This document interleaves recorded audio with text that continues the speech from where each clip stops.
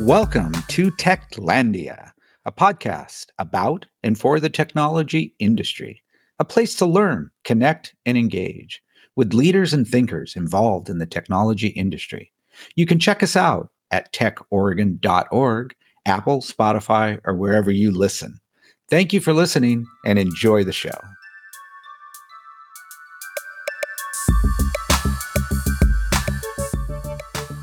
I'm excited to kick off our latest episode of Techlandia, this one with Mike Ulin, who's the CTO and co-founder of Paxton AI, an exciting new company in the legal tech market.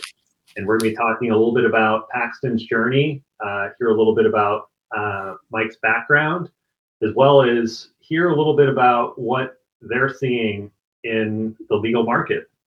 Mike, welcome. Yeah, thanks for the intro, Skip. It's great to be here, and Happy New Year. Happy New Year to you as well. I was wondering if you could start by maybe describing a little bit about Paxton AI. What's the problem you're solving, and how do you all go about doing it? Yeah, absolutely.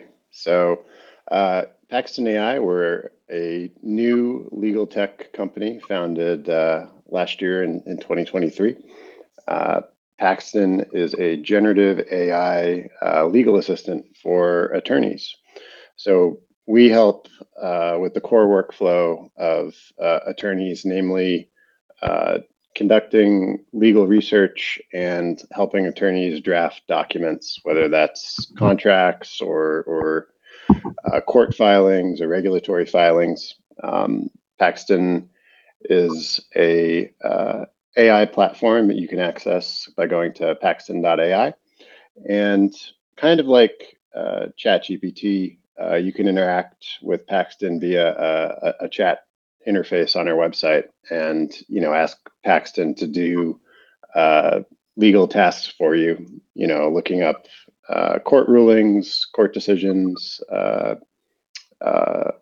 laws, rules, regulations, or say, draft a document.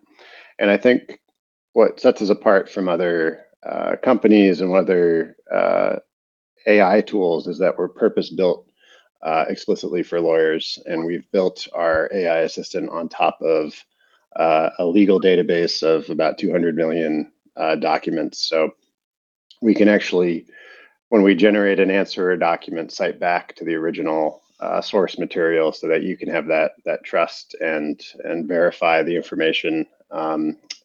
And we find that Paxton just gives folks who use it just a tremendous amount of leverage and increases their efficiency. So I'm pretty excited to be able to talk to you guys about it. Excellent. So are you an attorney personally, or how did you decide to get into the legal tech space? So I'm not actually an attorney, but I've been in legal tech for part of my career. I initially thought that I might want to be an attorney back when I was in college before going into engineering.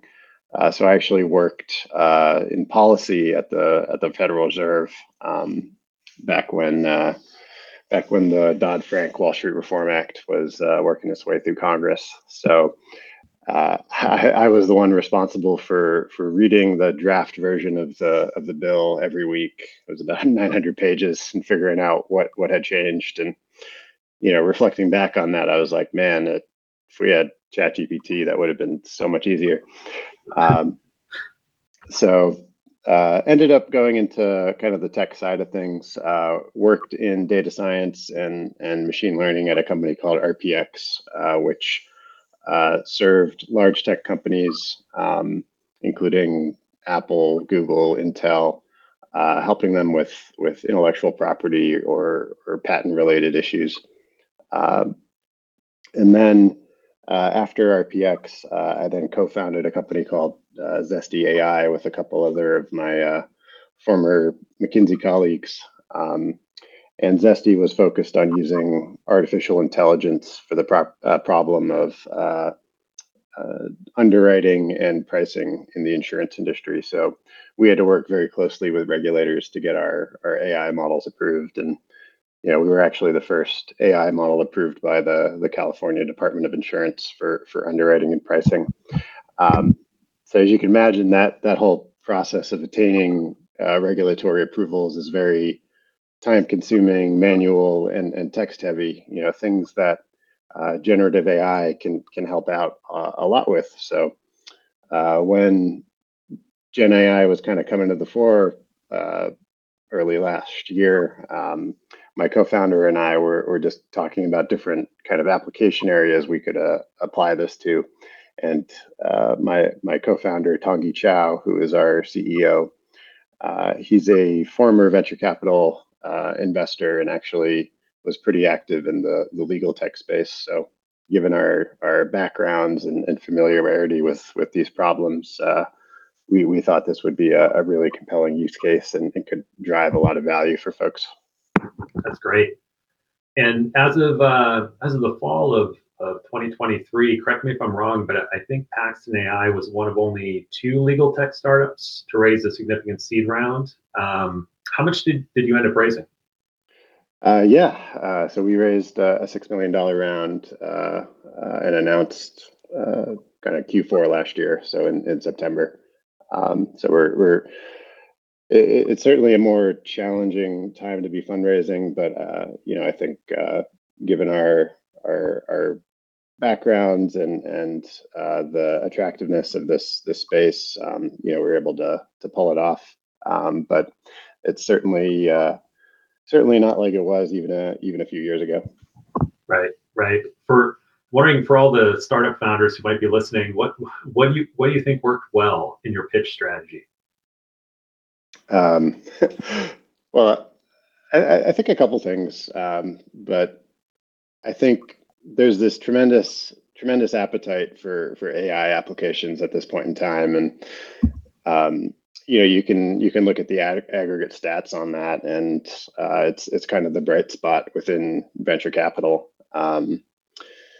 and people can kind of poke fun at investors for being AI obsessed, but I think there's a good reason for it. You only get these platform shifts about once every 10 years or so, whether it was the adoption of computing, the internet, mobile, the shift to cloud, and I think AI is that next technology or platform shift.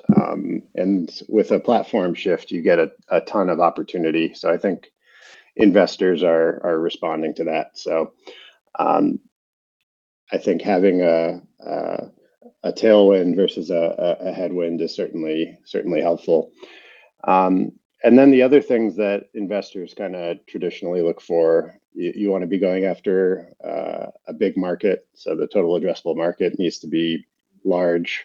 You need to have a good team, and you need to demonstrate that you can develop and launch a product. So, to other startup founders out there, if there is an AI aspect to your company, I would definitely lean into that, because I think this is a macro trend, and then making sure you're buttoned up on those 3 areas with team, product, and market. Those are kind of the things that VC investors are looking for. Yeah. And what would you say are some of the sort of areas in which you're going to be investing some of that money from the funding round as you look to scale the company? At this stage, it's really around product and go to market. So we've expanded the team.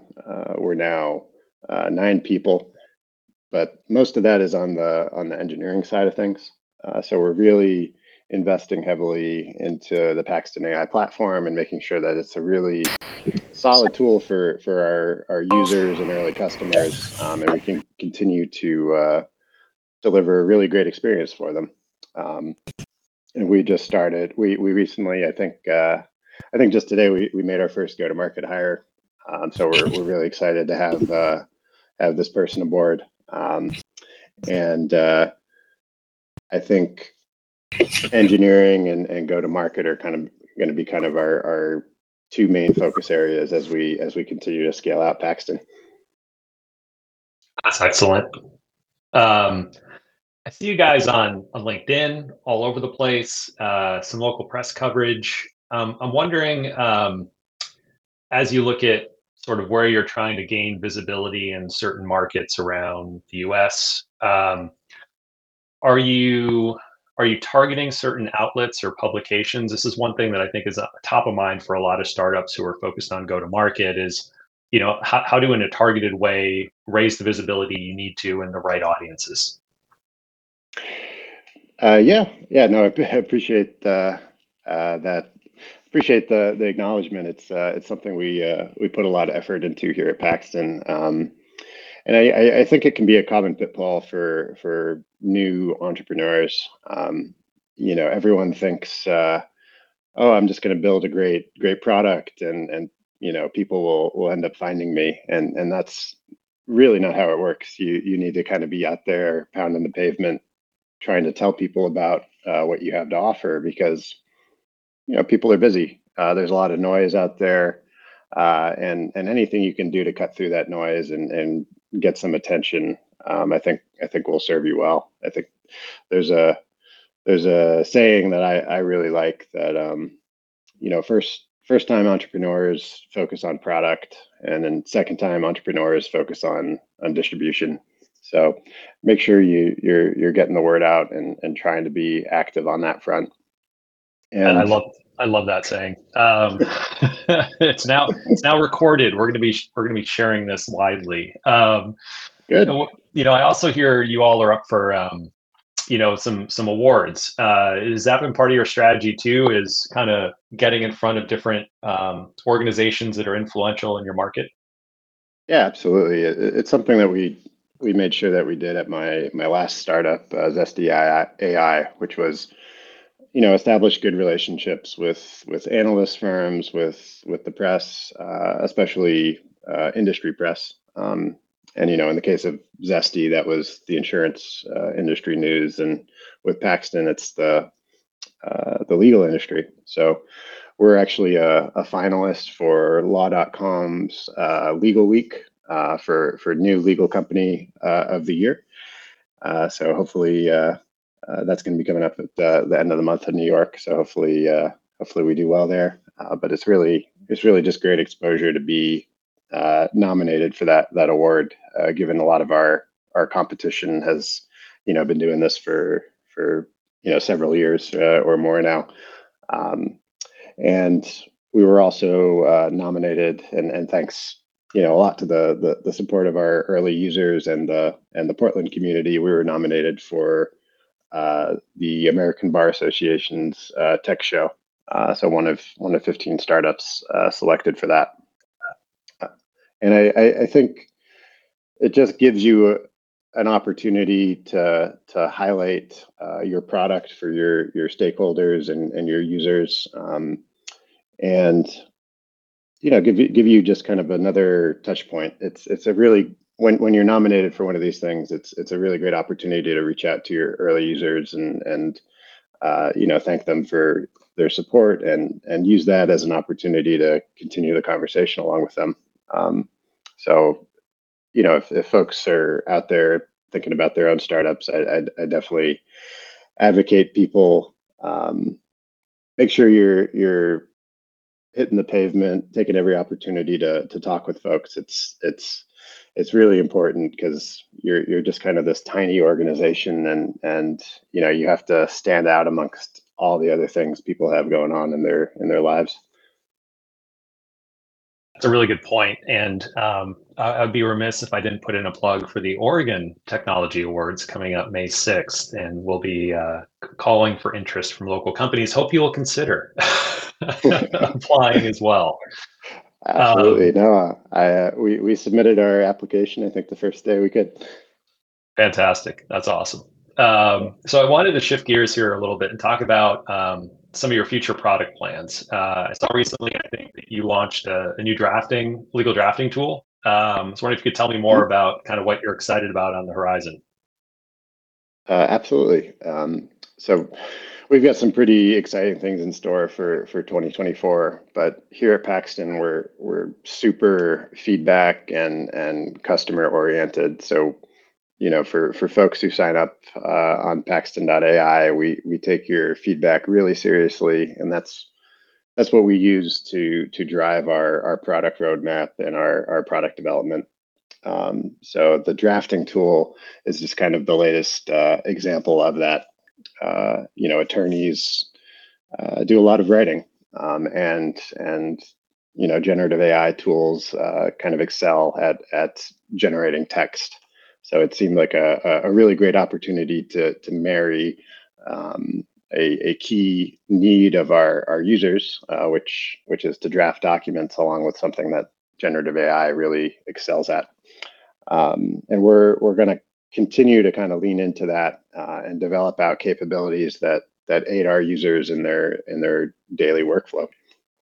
So we're super excited to be able to launch our own large language model later this year, where like GPT-4, GPT 3.5, Claude, Bard, the Paxton LLM will be a large language model dedicated just to the legal domain. And I think, we've seen within other domains like finance or, insurance at my past companies, SD,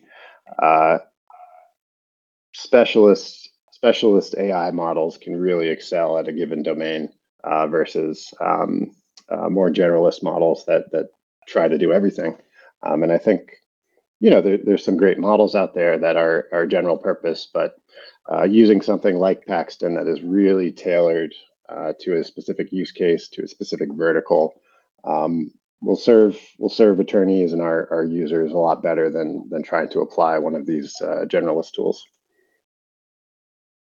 I was wondering if you could tell me a little bit about sort of what you're seeing in terms of rates of adoption in the legal tech market when it comes to new technologies. I think, it's been interesting observing, some of the more traditional professions, whether it's, physicians practicing medicine, lawyers practicing law. There is a reputation, rightly or wrongly deserved, of kind of being resistant to change. And I'm wondering if you're able to comment on where you're seeing sort of traction or interest from the legal community as it relates to adopting new tools. Yeah, great question, Skip. It's really quite different than what we went through only I guess 8 years or so. We started Zesty AI, and taking AI to the insurance industry. It feels kind of similar to what we're doing here in the legal industry, but 8 years ago, it was a bit of an uphill battle to convince people that artificial intelligence was something that they should pay attention to. Maybe a little harder to imagine today, but we had to get over that hump that this was a technology that could be applied in this area and really deliver a lot of value. And I think one of the benefits of doing an AI company today, there's so much excitement and news, and you kind of see a new generative AI application. It feels like almost every week. You don't have to make that case necessarily that this is something people should be paying attention to. When we go to law firms, it seems like almost every one of them has an AI committee or an AI initiative dedicated to trying to understand this tech and how to apply it. There's a bit of a, when we were doing this with Zesty, we had to convince people to pay attention, and now there's a kind of a different problem today, where it's like, how do you cut through the noise of everyone's doing something with AI? So I think we've been a beneficiary of that for sure.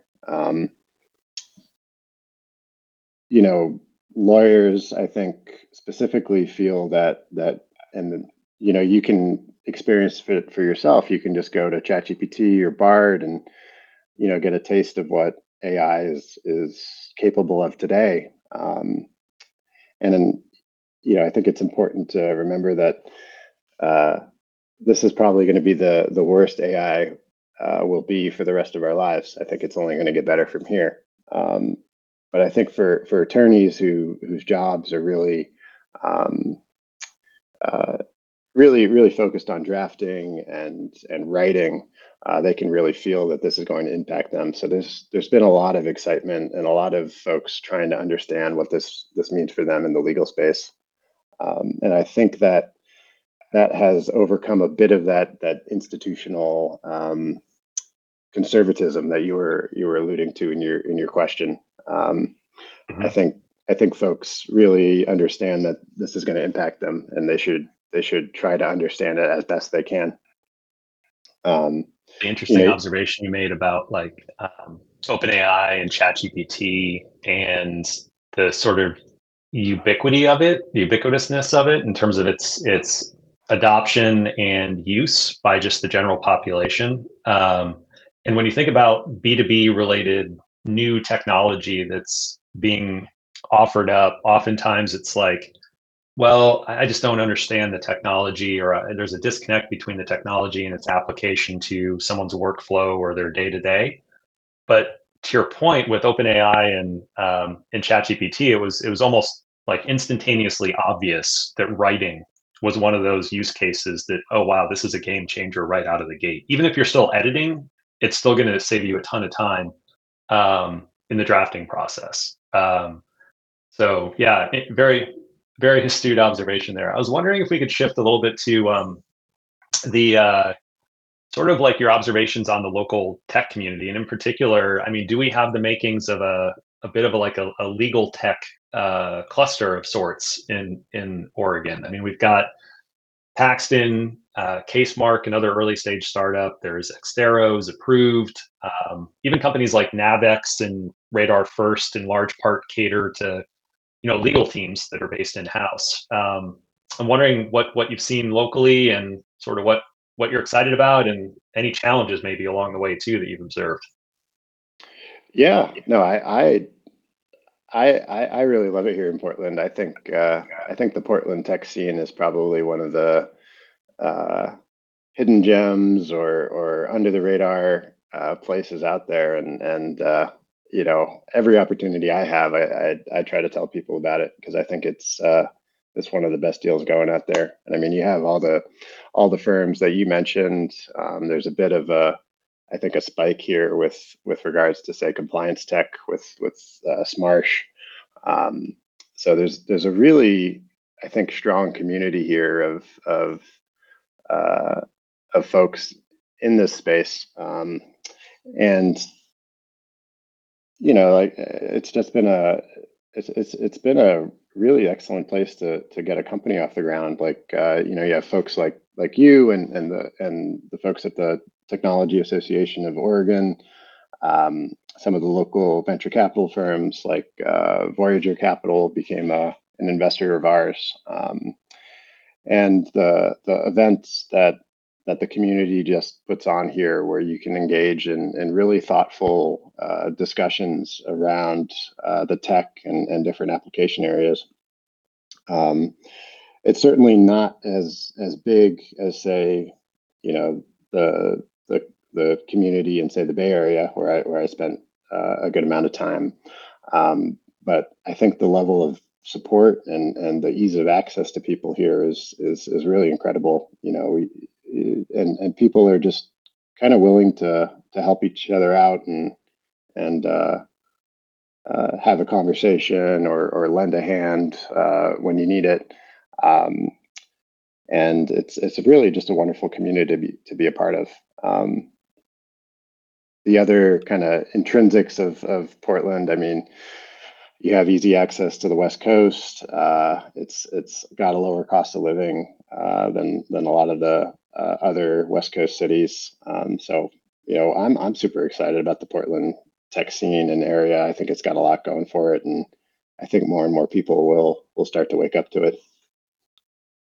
Awesome. Well, it's been a pleasure getting to know you a bit more over the last year, and then of course hearing more about the company and being able to support you in your efforts. And that's one thing I've loved about this area, is there's a lot of people who care about lifting all boats. And whether it's, TAO or other folks like, Rick Trozy and others who are trying to build community, it's a place that I think is really welcoming. And that's great that you've seen similar types of observations along the way. I would say that as we start to wrap up, I wanted to see if there was any sort of thought that maybe we didn't cover that you might want to leave us with.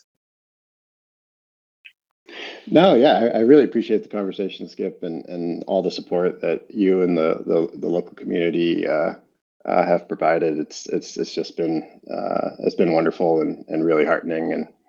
And I'm just tremendously excited about Portland and the AI space more broadly. I think it's just a tremendously exciting time to be involved with both. So I would encourage people who are listening to just really, give AI a try, give ChatGPT or specialist tools to your industry a try, like Paxton. Like it really feels to me like we're on the cusp of something akin to the next internet or the next, say, shift to mobile.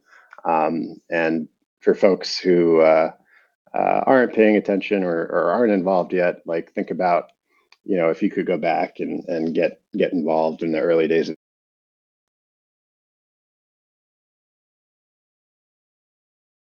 Awesome. Well, thank you, Mike, again for taking the time to spend with us and share a little bit of your thoughts around both the company, your journey, and our broader ecosystem here. It's been a real pleasure. Thank you. Yeah, likewise, Skip. Appreciate you having me on.